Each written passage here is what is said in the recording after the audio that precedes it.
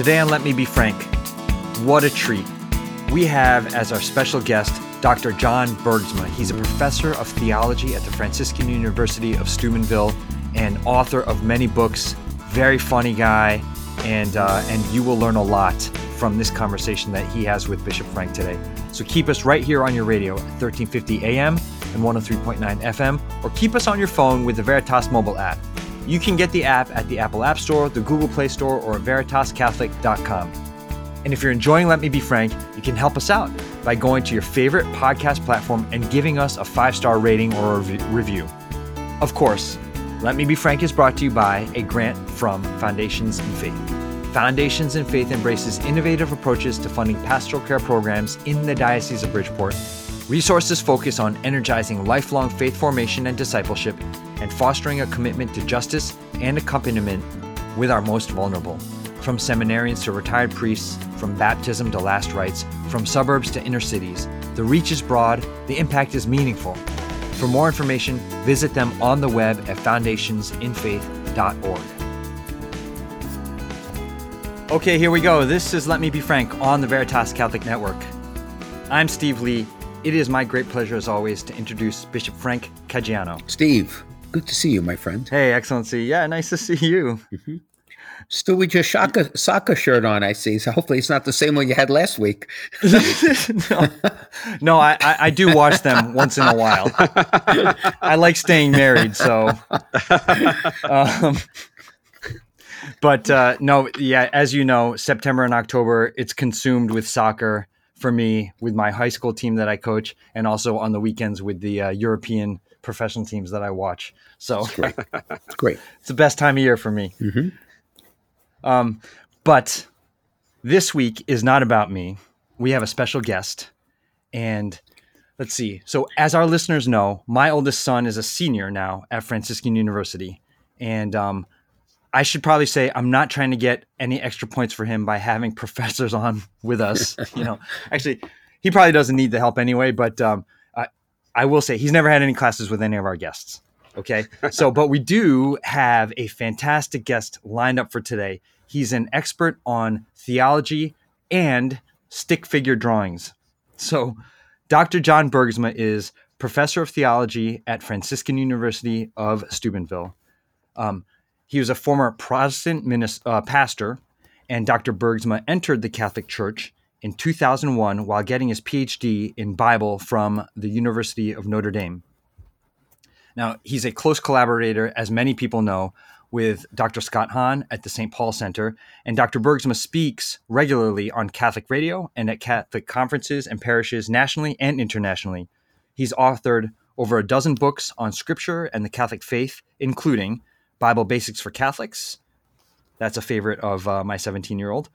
Stunned by Scripture, How the Bible Made Me Catholic, A Catholic Introduction to the Bible Old Testament. His talks are available at catholicproductions.com, and Dr. Bergsma and his wife, Dawn, live in Steubenville with their 8 children ranging from 10 to 28 years old. Wow. Just that alone, you deserve the Nobel Prize. My gosh. Yes. Dr. Bergsma, thank you so much for joining us today.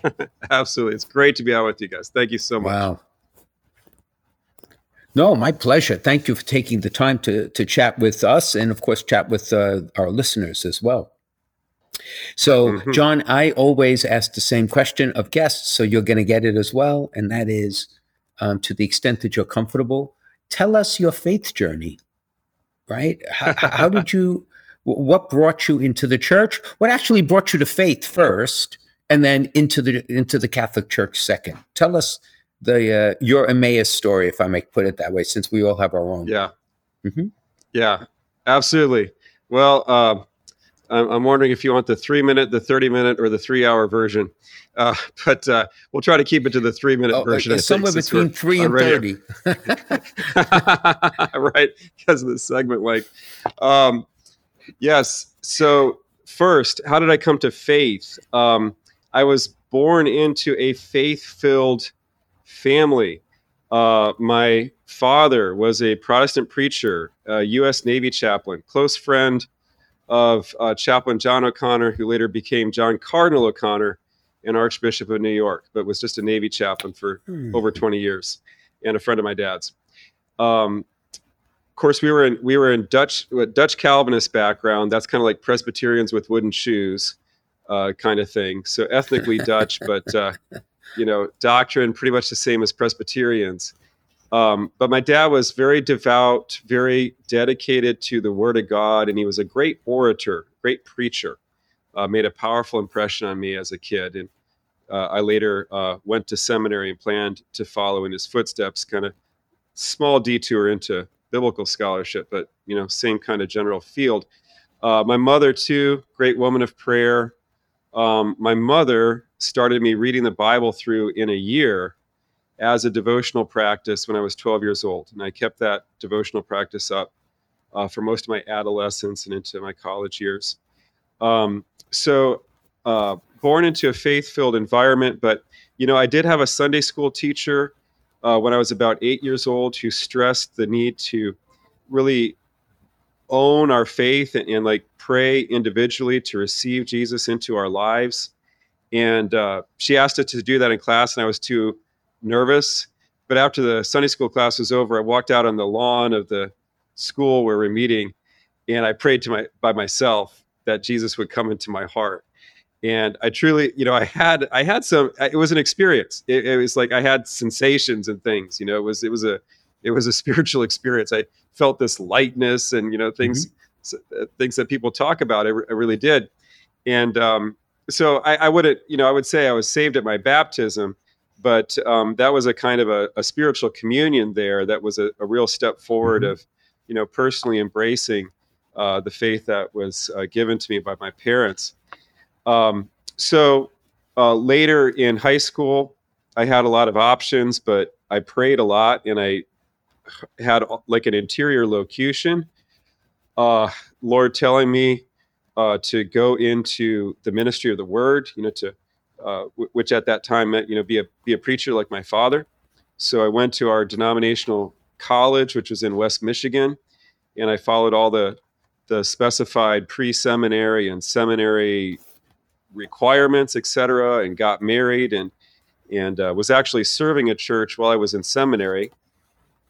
And I'm talking now about my journey into the Catholic faith, which really began when I started actively being a Protestant pastor. And when I started doing Protestant ministry, I began to realize the weaknesses of fundamental Protestant principles, like salvation by faith alone. When I would evangelize people like that, they took that to mean all they had to do was pray to receive Jesus, and then they could go off and do whatever they want. And they were good to go, and we're going to go straight to heaven. And I'm like, no, there's the path of discipleship. And they're like, well, I thought you said it was by faith alone. So I ran into that kind of internal contradiction of this faith alone language. That's a real problem. And I could talk, a lot longer about that, but I'll just keep that as a brief point for now. And then also this idea of the Bible alone. What I discovered when I would meet with other Protestant pastors is that there were thousands of different interpretations of Scripture and about important issues. Like there was no agreement on what baptism actually did or when you should apply it. Lots of differences about marriage and divorce and remarriage and sexual morality and like you name it. There was no agreement on anything among us, and we all had Bible verses to back up our positions. And I began to realize that, I began to realize that sola scriptura, or this Bible alone idea, it always degenerates into what I call verses versus verses. It's like you got your verses, I've got my verses, and so it's your verses against my verses, verses versus verses. That's what sola scriptura ends up being, and you don't have a common chord or any like common authority to decide who's got the right interpretation. And so I realized that this doesn't really work. This is a problem. We need something else. So in that kind of state of doubt, I actually didn't even know if I wanted to be fully ordained. I was kind of like a transitional deacon.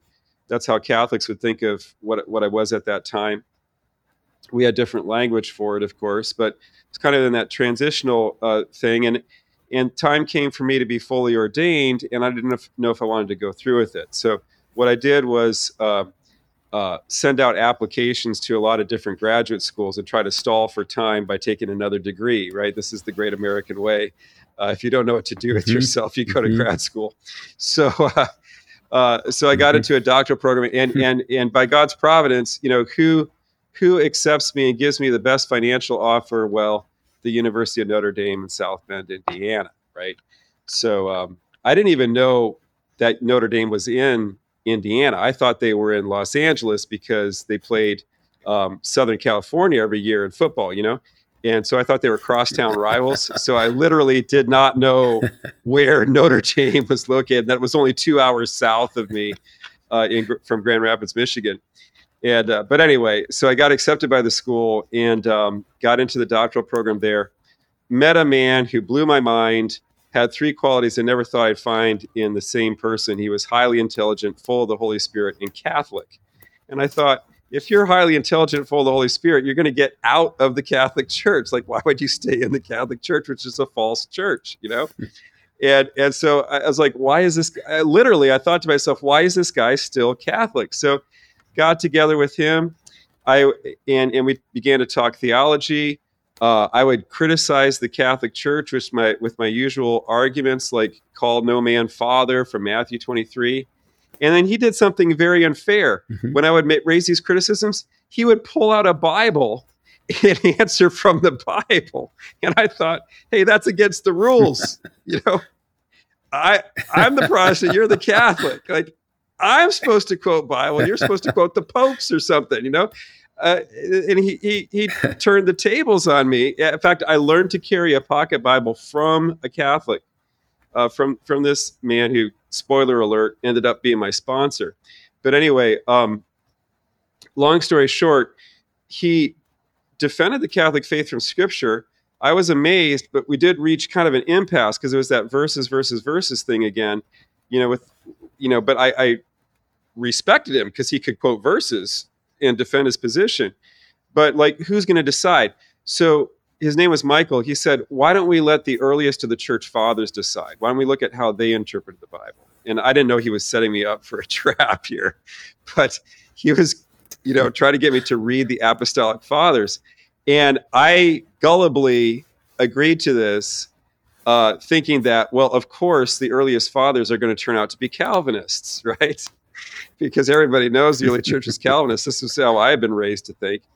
So we start reading Clement of Rome and Ignatius of Antioch, and I start getting blown away. Clement of Rome is all about apostolic succession, which is very Catholic. And then you get into Ignatius of Antioch, and he's saying things like, wherever the bishop is, there's the Catholic Church. Don't celebrate a Eucharist not approved by your bishop. As Dutch Calvinists, we had neither bishops nor the Eucharist. We rejected both. So I'm like, boy, my Christianity doesn't sound like the kind of Christianity that these first Christians had. And then the kicker was, though, in Ignatius of Antioch's letter to the Smyrnians, at the end of chapter 6 and the beginning of chapter 7, he's talking about different heresies, and he warns the Christians of the city of Smyrna, now it's in modern-day Turkey. He warns them, stay away from anyone who refuses to confess the Eucharist to be the flesh of our Savior Jesus Christ, which suffered for our sins, and which the Father raised for our salvation. Now notice he doesn't say who suffered and who was raised, but which. And I had a Greek major out of college, so I got out the Greek and I looked, and the relative pronoun is very clearly going back to the flesh because it's feminine, and sarx is feminine in Greek, the word for flesh. And so when he says, stay away from anyone who denies that the Eucharist is the flesh of Jesus Christ, which suffered and which was raised, he means the flesh that suffered, the flesh that was raised. He's not just talking about Jesus in some spiritual sense. It's what my point is, the language is so graphic. It's so like tangible, like you can touch. It's like the very flesh, And I was floored. Was absolutely floored. And I read it several times, and I remember thinking to myself, there's no way to get a symbolic interpretation out of what he just said. He, in fact, is ruling out symbolic interpretations of the Eucharist and saying, no, it just becomes the flesh, the same flesh that suffered and was raised. That's Jesus's flesh. And then I thought back to the New Testament, and it occurred to me, you know what? The plain sense of all the passages in the New Testament about the Eucharist are simply that it's Jesus' body. And I'm supposed to be a Protestant who's supposed to be all about the plain sense of Scripture and just following the plain sense. So how ironic is that this Catholic is taking the plain sense and I'm trying to get around the plain sense, you know? And then I thought, well, okay, I better check to make sure that Ignatius is not just like a one-off in that, you know, he's not the only one that ever said this. Well, guess what? He's not the only one who says things like this. Ambrose talks like this. Origen talks like this. Augustine, whom Calvinists revere, Augustine in his Psalms commentary says things like, Jesus held himself in his own hands at the Last Supper. Augustine says things like, it's not a sin to worship the Eucharist. It's a sin not to worship the Eucharist. And that was particularly dramatic because we had a doctrinal statement that I had to sign on to that held that the Catholic Mass was a condemnable idolatry because in it bread and wine were worshipped as if they were God. So reading Augustine saying it's not a sin, that it's not a sin to worship the Eucharist, but a sin not to.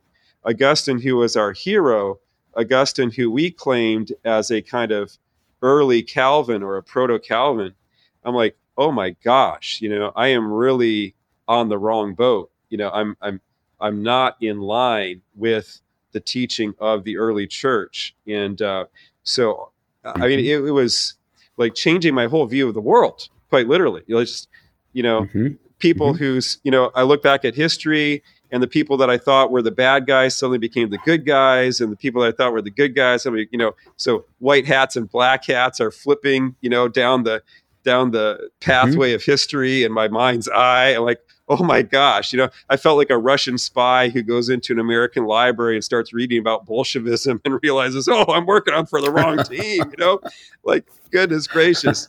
So anyway, I'll leave it there. That was in the fall of 2000, and by February 24th, 2001, I was confirmed by Bishop Jenke, lately of Peoria, Illinois. He was auxiliary of Fort Wayne South Bend at that time.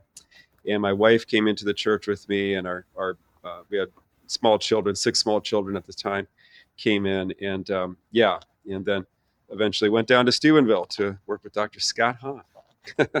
So that's my journey to faith. What an and amazing my journey into story. the church. Yeah, thank you. Yeah, God is amazing. It's incredible story. Yeah. But it's also a great testimony to your intellectual and pastoral honesty, right? Because a lot of people would read it and just dismissed it, but you actually took it to heart, right? Yeah, I mean, it's trying to live with yourself. You know, I wanted to be in a church communion where what they believed was what I believed, and like it was all consistent, you know, that I could truly affirm this. And for years, I had been in a situation where I didn't really believe sola scriptura anymore, didn't believe sola fide anymore, and yet I was in a group that held those things to be true, and I felt like I was not being honest. So I really wanted to be authentic and have a clear conscience, and I found that I could do that in the Catholic Church.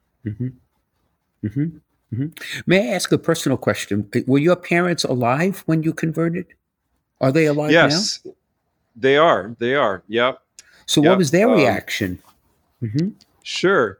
Well, you know, it's really interesting, Bishop, because the reaction was not what I expected. My mother had always had sympathies for the Catholic Church. She knew a lot of priest chaplains in the Navy, and by and large, almost to a man, they were really admirable people. The priests that served the military tended to be really, really the real deal. And my father had known, for example, Father Capodanno, you know, and some other really stellar examples. Yeah, and so my mother had these sympathies, In fact, my mother was an early Protestant activist in the pro-life movement. I was born in 71. Roe v. Wade was 73. We were living in Hawaii. My mother got involved in pro-life activity, and the word got back to the Bishop of Honolulu that there was this Protestant woman showing up for rallies. And at that time, it was only Catholics at first, who were defending life. And so the Bishop of Honolulu was interested and said, "Can I meet this Protestant woman?" And they set up a meeting, and then my mother developed a friendship with the Bishop of Honolulu, and she served as a liaison to coordinate, Catholic, Protestant, ecumenical, pro-life stuff.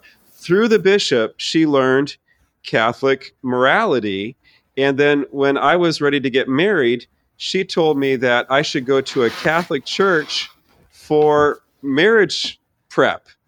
And so my wife and I went to a Catholic church to be trained by the Couple to Couple League in natural family planning when during our courtship, during our engagement, but we had no plans to become Catholic. We just thought, well, they just happened to be right on this, and so my wife and I have always been open to life.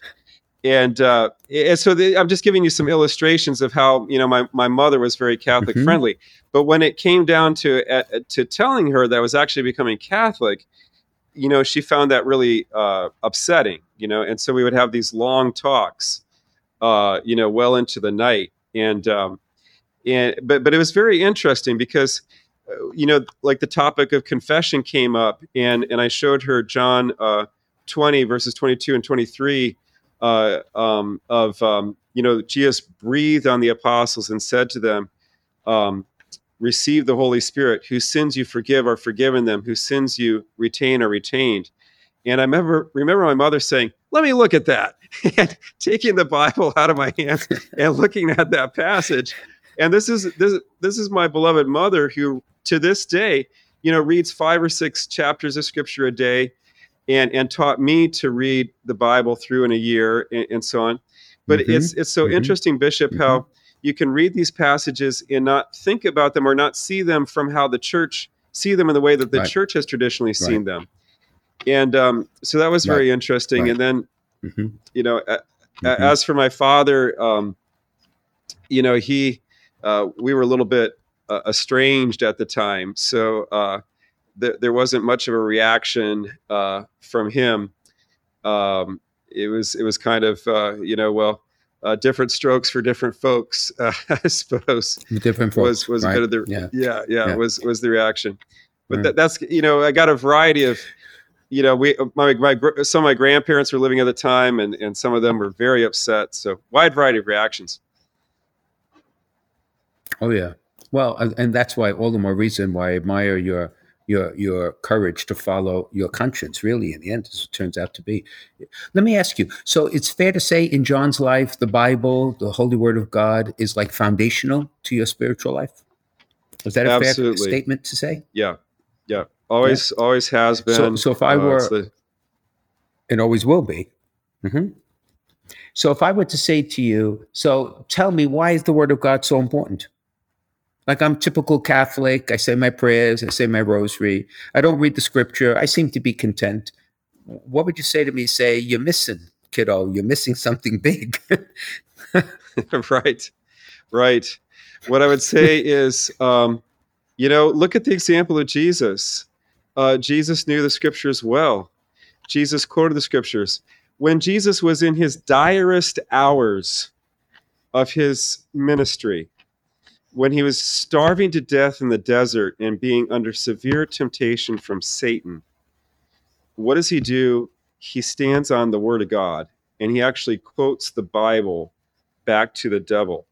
When he is at his most extreme pain on the cross, at the final hours of saving us from our sin, he is quoting from the Psalms. Into your hands I commend my spirit. That's a quote from the Psalms.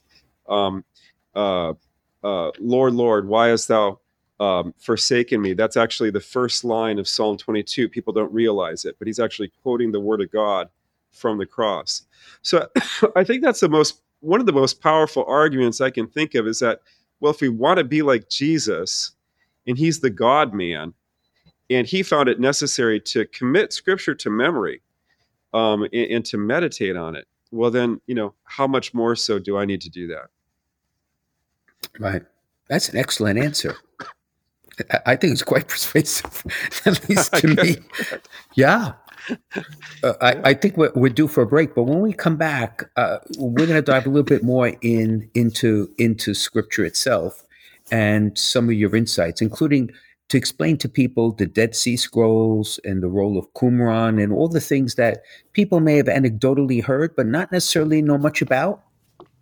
Yep. Okay. Sounds great. That's gonna be awesome. I've got my pen and paper ready to take a ton of notes on that part of it. So this is Let Me Be Frank on the Veritas Catholic Network. His Excellency is speaking with Dr. John Bergsma, biblical scholar and expert and professor of theology at the Franciscan University at Steubenville. We'll be right back. If you're concerned about your end-of-life plans, searching for a Catholic cemetery, or have loved ones who are buried in one of the 14 Catholic cemeteries throughout Fairfield County, now might be a good time to begin planning for yourself or for other family members. Call one of our family advisors at 203-742-1450 and select option 5 to leave a message, or visit www.ctcemeteries.org. Many people don't realize that they can be buried with their deceased loved ones, even if all of the family's in-ground plots have been taken. The Diocese of Bridgeport Catholic Cemeteries provides in-ground burials, as well as columbarium and mausoleum options. This makes it possible to unite your family together in the same cemetery, and it's an opportunity to build a bridge for your family back to the church. Talking about this issue is not easy, but pre-need planning makes your wishes clear, reduces cost, and helps your family avoid difficult decisions at a time of grief and loss. You can start your planning now by contacting one of our family advisors at 203-742-1450 and select option 5, or visit www.ctcemeteries.org. We can guide you through the options, regulations, and considerations to help you make the best decisions for your family. The number is 203-742-1450 and select option 5, or visit www.ctcemeteries.org.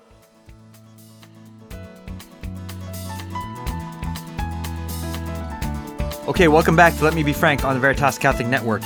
His Excellency is speaking with Dr. John Bergsma, professor of theology at the Franciscan University of Steubenville. Dr. Bergsma, you mentioned, if you don't mind, you mentioned that you converted from Calvinism, and I just thought it's so interesting that the Calvinist thing that you said you had to sign in order to become a pastor stated that Catholics worship the Eucharist, so they understand what we are supposed to believe, mm-hmm. and yet it's ironic that I think so many Catholics in the pews don't get it. Mm-hmm. Well, right. If I may build on that, it's interesting. How many Catholics have had the opportunity to read St. Ignatius of Antioch, or St. Clement of Rome, or we mentioned St. Augustine, or St. John Chrysostom, or the list goes to Origen, the list goes on, and the Didache goes on and on and on. It was an Orthodox rabbi who told me that if I wanted to truly be an intelligent, faithful, knowledgeable Catholic, I needed to read the Fathers of the Church, because they're almost like the Talmud of the Christian scripture. Right. And and I'm talking about myself in leadership in the diocesan leadership and throughout the diocese, we need to unlock the possibility for people to have that, because even if you're Catholic, to your point, you may not truly appreciate or understand what it is we believe. It doesn't require, it's a different type of conversion, but it's still a conversion, right? Right. Yeah, absolutely. And that's gems that we need to kind of really give the possibility of people to understand the great continuity that is the church, right? The mystical body of Christ. Yeah. Absolutely. And when I was in high school, there was a big kick in educational theory at that time about reading primary sources. Yeah. So John, allow me to ask you this question. So you have specialized in certain aspects of scripture, right? All along the way. And one of the things I noticed when I was reading some of the writings that you've produced, which are very extensive. The Dead Sea Scrolls, for the average person, how would you explain, what are they, these scrolls? That's a great question. So the way I like to put it is that the Dead Sea Scrolls are the library of a Jewish monastery that flourished during the time of Jesus, really for about the years 150 before Christ to about the time that Jerusalem was destroyed in the year 70. And so it's this, essentially a Jewish monastery. And when I say that, some people are like, a Jewish monastery? Yes, there was a sect of Jews known as the Essenes who practiced celibacy and even sponsored monasteries. And we've known about them for quite some time because the Jewish historian Josephus, who was a contemporary of St. Paul and wrote a lot of history of this era, he describes them. And so these Jewish monks had a library that consisted originally of probably about 1,000 scrolls. Books were written on scrolls back at that time. So an enormous library for the time period. And about a quarter of those scrolls were copies of what we would recognize as books of the Bible.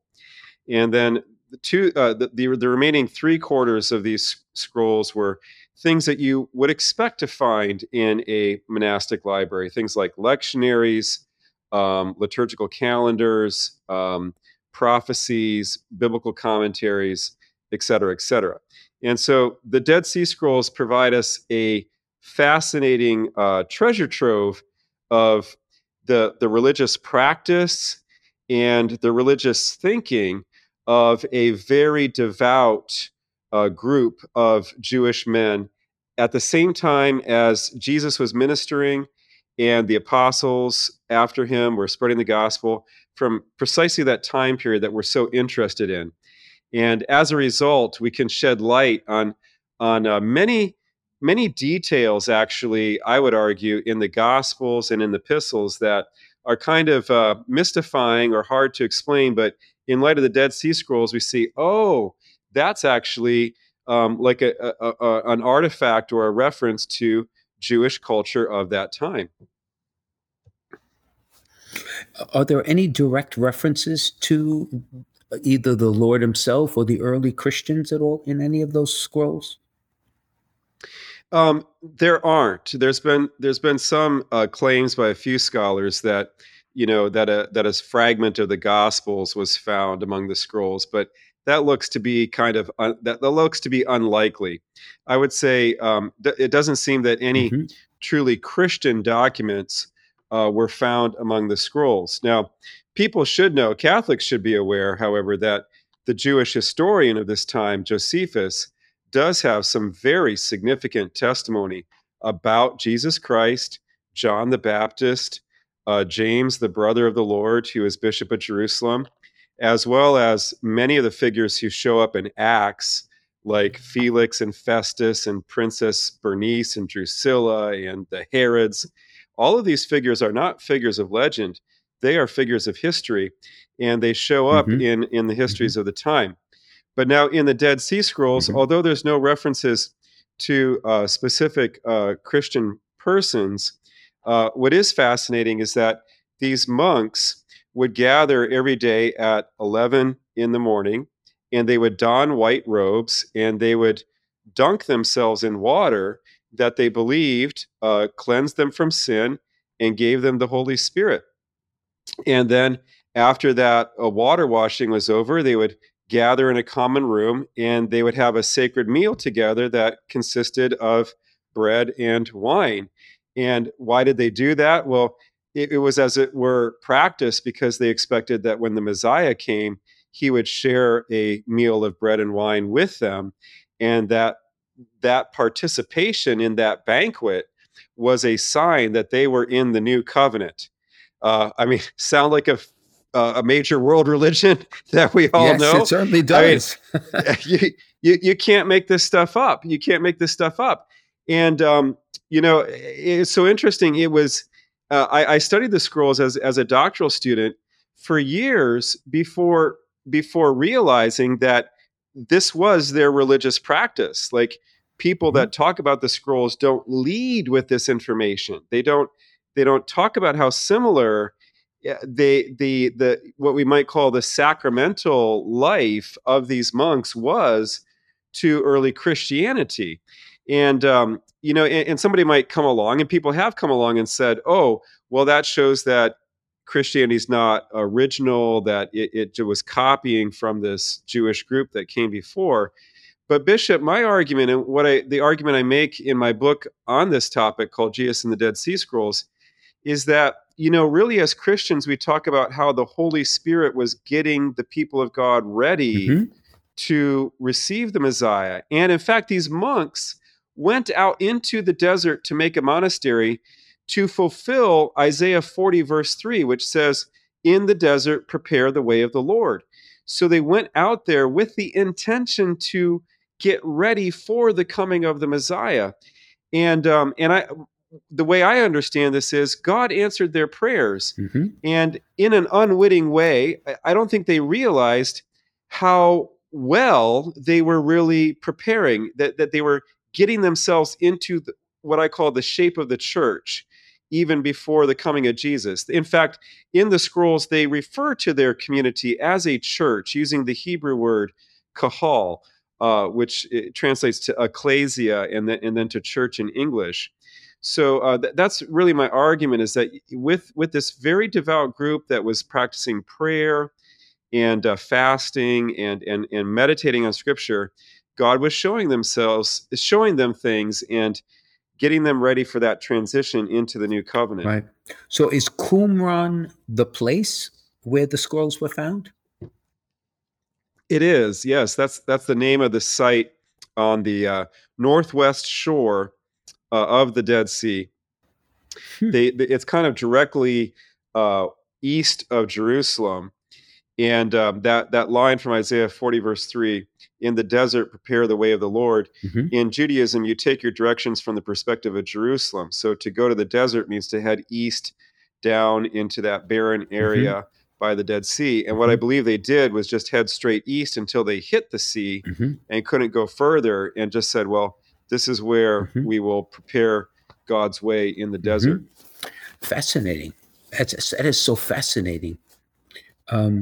And Josephus, I remember in the seminary reading Josephus, to your point, and about the historicity of the figures that are in the New Testament, and his own perspective. Obviously, it's pagan, but his own perspective, right? It's again, it is something that our people need to be exposed to fill in the picture, right? Yeah. Not that our religion is some myth that dropped out of nowhere. There's a context for it. So I'm sorry.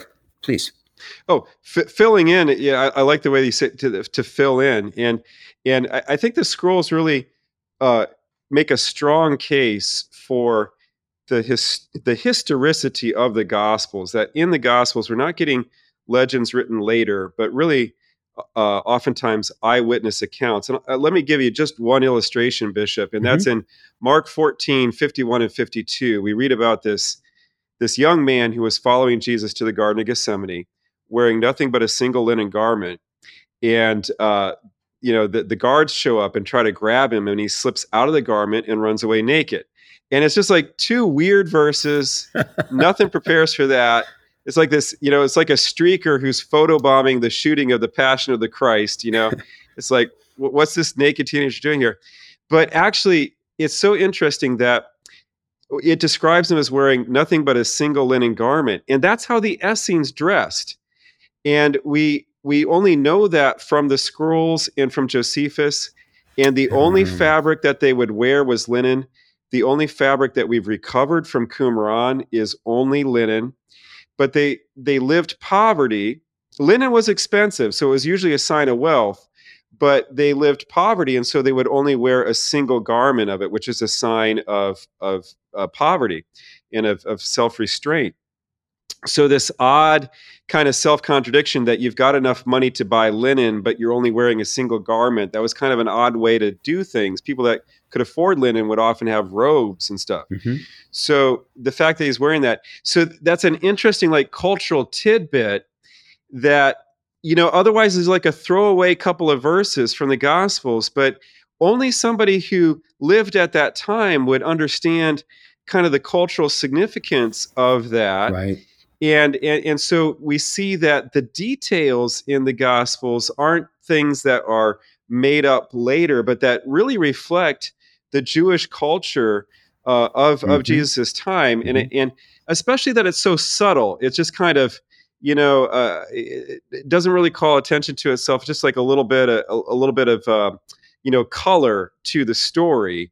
But then later you find out, oh yeah, that fits exactly in the culture and the practice of that time. Right. And it also raises the question, and I thank you for adding that, because I wondered to myself, and of course perhaps there's no answer to this question, is whether or not any of the Essenes were present at the Lord's ministry, had an opportunity to speak with him, interacted in any way in the years of his public ministry. It's a question that perhaps has no answer, but it's intriguing. It is quite an intriguing question. Mm-hmm. It is. Yeah, well, church tradition identifies that young man actually as the gospel author. That's John Mark, the evangelist. Mm-hmm. You find that very early in the fathers. And if he was a teenager at the time wearing a single linen garment, then he was in the Essene movement. Right. So that would be evidence that he was. And then if you look carefully in Acts, it seems as though his mother, John Mark's mother, owned the house where the upper room was, and that all makes sense then. That's why John would be kind of lurking around the disciples at the evening of the Last Supper, and kind of trails them out to Gethsemane, where he ends up, like so many teenagers throughout history, in the wrong place at the wrong time when the police show up. Right. Well said. Well said. I also wonder to myself if there aren't other Qumrans, if I may put it that way, yet to be discovered in the future. Who knows, right? Others that are we preserved. Don't know what we don't know. Right? Yeah. You don't know what you don't know. But so who knows what future generations will be chatting about on other podcasts, or whatever means of communication they have in those days. Who knows? Speak to me about another topic that you are very much knowledgeable and have done research and written about. And I'm just going to preface it.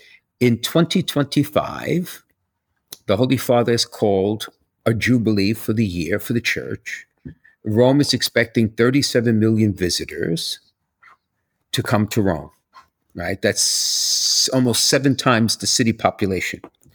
But this concept of the Jubilee is not new, right? It is ancient. No. So what is it ultimately? What is this concept of the Jubilee? Yeah, the concept of the Jubilee goes back to Leviticus 25. And, I wrote my dissertation on this for my doctoral program. So I could give you so many details, but we're going to keep it to the important stuff that's really spiritually relevant. So Moses commanded the people of Israel every 50 years observe a jubilee where you'll blow the trumpet at Rosh Hashanah, the beginning of the Jewish year, and all the indentured servants will go home to their ancestral family property, and any family land that's been sold to pay off debt will revert to the family that it was signed to, and all family and all land is restored. It's like you press a reset on the whole economy, and everybody returns to land and property. And the real point was to keep the family together, and to maintain the identity of the family, and ultimately of the nation. And it was a nation under God, Israel as the people of God. That was really at the heart of Jubilee. And to not let economic necessity destroy the heritage, and especially the faith, the faith tradition of the families of Israel. And so that's the real heart of the Jubilee, I would say, Bishop. It was a year of freedom. It began on the Day of Atonement, which is very beautiful, because you see there that first the high priest would atone for sin, which was a debt that we owed to God. So our debt to God was forgiven. And then they would blow the trumpet, and all human debt was wiped away, was forgiven. And so we see that because we're forgiven by God of the debt of our sin, which is the greatest debt we owe, we should be generous towards others and provide a way for everyone to, to be free of debt and to be able to enjoy that natural good of family and faith and dignity. So we see the tie between our spiritual relationship to God and how we treat each other economically. And again, I would reiterate, I think the biggest point of the Jubilee for the people of ancient Israel was, again, not to allow economic destitution and economic forces to destroy the transmission of identity and culture, but especially faith in God from one generation to another. And so when we seek, like, how do we apply that in the current day, it might not work to, like, literally try to implement those laws, which are set up for a farming people, like an agrarian people, and we're not that so much anymore. But we can look at other ways of, like, how can we keep families together? How can we, even fostering strong marriages nowadays would be an application of the Jubilee, because its point was to keep keep the family and the faith intact from one generation to the next. You know what's interesting in the year? Now, I'm almost certain it is the Great Jubilee of the year 2000.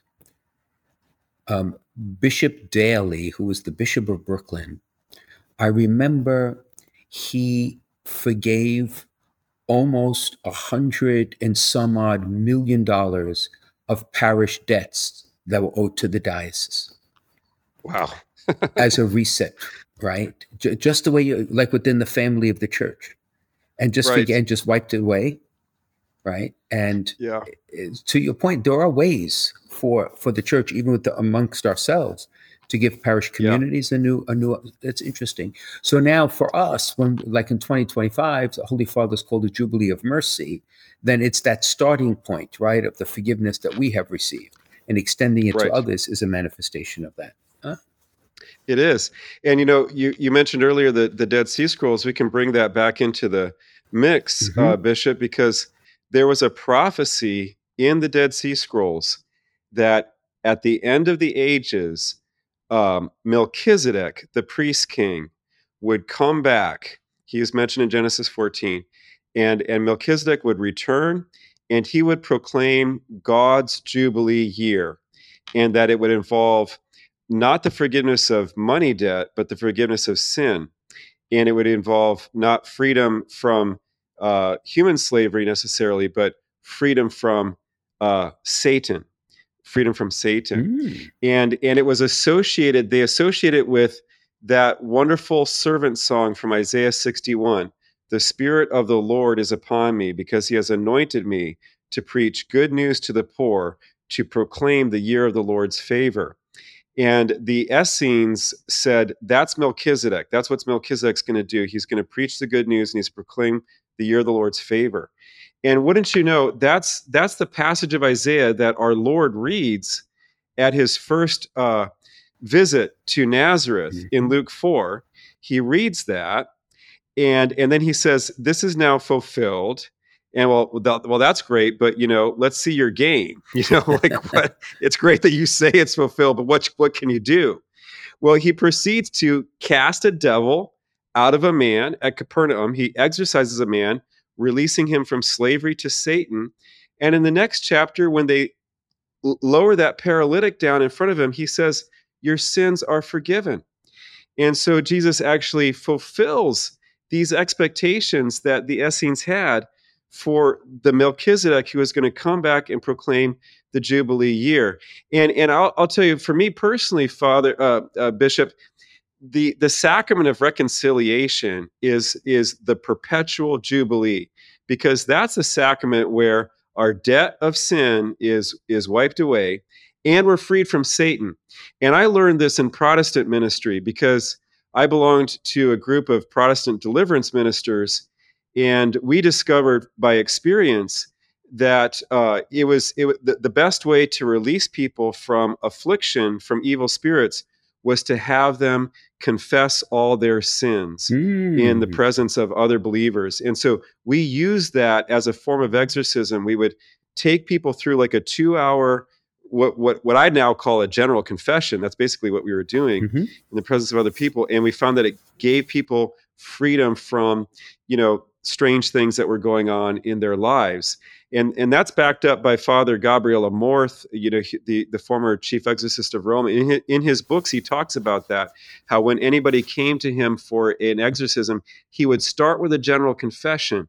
And that most of the time, a general confession, which if people don't know is like a very systematic, thorough confession, he found that most of the time that would release people from any difficulties that they were having in their homes or in their lives.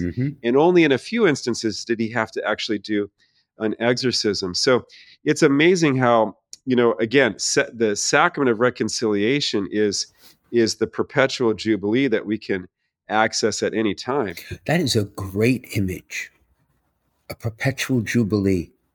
Now that's definitely that is right for many homilies. Thank you. I think that is a great image. Yeah, I get it from the Chaldeans. That's what they call their liturgy. I never knew this, but a Chaldean priest told me that their whole liturgical year they call it perpetual jubilee. In their, I think it's Aramaic is the language that they speak.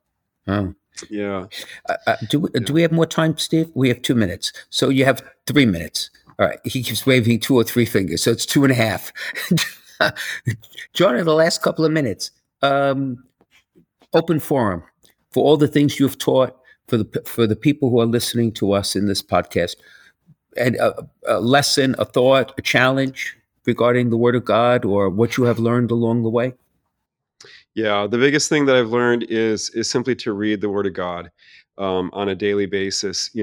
I have I've got a pocket New Testament that I buy these from Scepter Publishers, which is out in New York. I think they're in New Rochelle. But I get this and I carry one with me. I have one in every glove compartment of every one of my cars. I've given them to each of my kids. I have them laying around the house. And I just try to read every day. And if I don't understand, I pray and I try to look it up. And it's as simple as that, is just trying to stay in the Word of God every day. And when you do that, it's remarkable what you learn. It's remarkable what it will say in your daily reading, no matter what plan you're using. It's remarkable how relevant it will be. Like it'll touch something that's taking place in your life and give you, so to speak, God's perspective. We're always reading the news like Americans are new addicts, but this is the good news. And we need to get addicted to the good news rather than the bad news on CNN and everything else that's out there. Well said. Well said. Thank you. Yes. So with that, we're going to take one more break. We'll be back on the other side with a listener question for Bishop Frank. His Excellency has been speaking with Dr. John Bergsma, professor of theology at the Franciscan University of Steubenville, and we will be right back.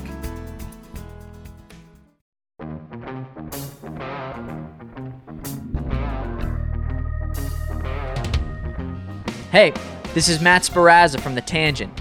Each week on The Tangent, my co-host, Father Sam Kachuba, and I go on tangents to show how intertwined the Catholic faith and our culture really are.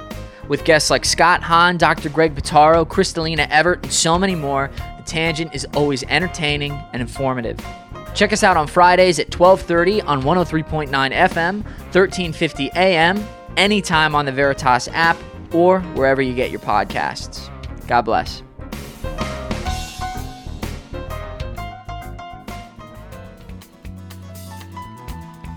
Okay, welcome back to Let Me Be Frank on the Veritas Catholic Network. Excellency, here is this week's question. Bishop Frank, why do newly ordained priests lie prostrate during their ordination ceremony? Well, I must confess, I'm sure there is an historical origin for it that I would need to kind of look up and we could come back to it. But I think the spiritual significance is just clear. Whether it's final professed vows in consecrated life, whether it's ordination to diaconate, priesthood, or the episcopacy, it is the moment of humble surrender before the gift of the Holy Spirit, right? Because in the end, when you are ordained a priest, you are ordained in persona Christi. And we are to become transparent to the presence and power of Christ in the power of the Holy Spirit. So there's a dying and rising in some sense. And it's the dying and the rising before you're actually ordained that is both symbolically speaks to the congregation and to the person involved, but also really kind of in many ways in sign makes clear what actually is happening here. Now, the historical origin is an interesting question, which next week we'll take it up, if where it actually arose in the tradition of the church. Okay. Mm-hmm. Okay. So if you have a question for Bishop Frank, send it in on social media, or you can email questions@veritascatholic.com. Bishop Frank Caggiano is on Instagram, Facebook, and Twitter. So is Veritas Catholic Network. And we'd like to thank our sponsor, Foundations in Faith. A grant from the St. Therese Fund for Evangelization makes it possible for us to bring Let Me Be Frank to you. Foundations in Faith is committed to supporting and transforming pastoral ministries in the Diocese of Bridgeport. And you can learn more about their outstanding work at foundationsinfaith.org. And Dr. John Bergsma, thank you so much for joining us. I am sure that after having listened to your knowledge and your humor, that people will want to go someplace to find more from you. And by the way, I'll tell folks to pick up your books because they have stick figure drawings alongside this incredible theology. So, Dr. Bergsma, where can people go to get more from you? Sure. CatholicBibleTeacher.com will get folks to my website. They can go to Israel with me next July, sign up for the pilgrimage, check out my books, check out the audio materials. It's all there on CatholicBibleTeacher.com or JohnBergsma.com, but nobody knows how to spell Bergsma, so CatholicBibleTeacher.com is better. Well, John, thank you for taking the time to be with us. It's tremendous. It's an honor, Excellency. Thank you for having me on. And I will pray for you, you pray for me, and for all of our listeners, and until we all get to heaven. And that will have every answer to every question we've ever had, right? Would you give us your blessing, Excellency? Certainly. Certainly. In the name of the Father, and of the Son, and of the Holy Spirit. Amen. Lord our God, we give you thanks for the opportunity to serve you, to come to know and love you through your holy word, through the sacraments of our church, most especially in the Holy Eucharist. Continue to bless our individual journeys. Keep us always faithful and courageous in witnessing to the word of salvation that comes in Jesus Christ. And we ask that your Holy Spirit bless us in the name of the Father, and of the Son, and of the Holy Spirit. Amen. Be well, my friends. Thank you. Thank you. Take care.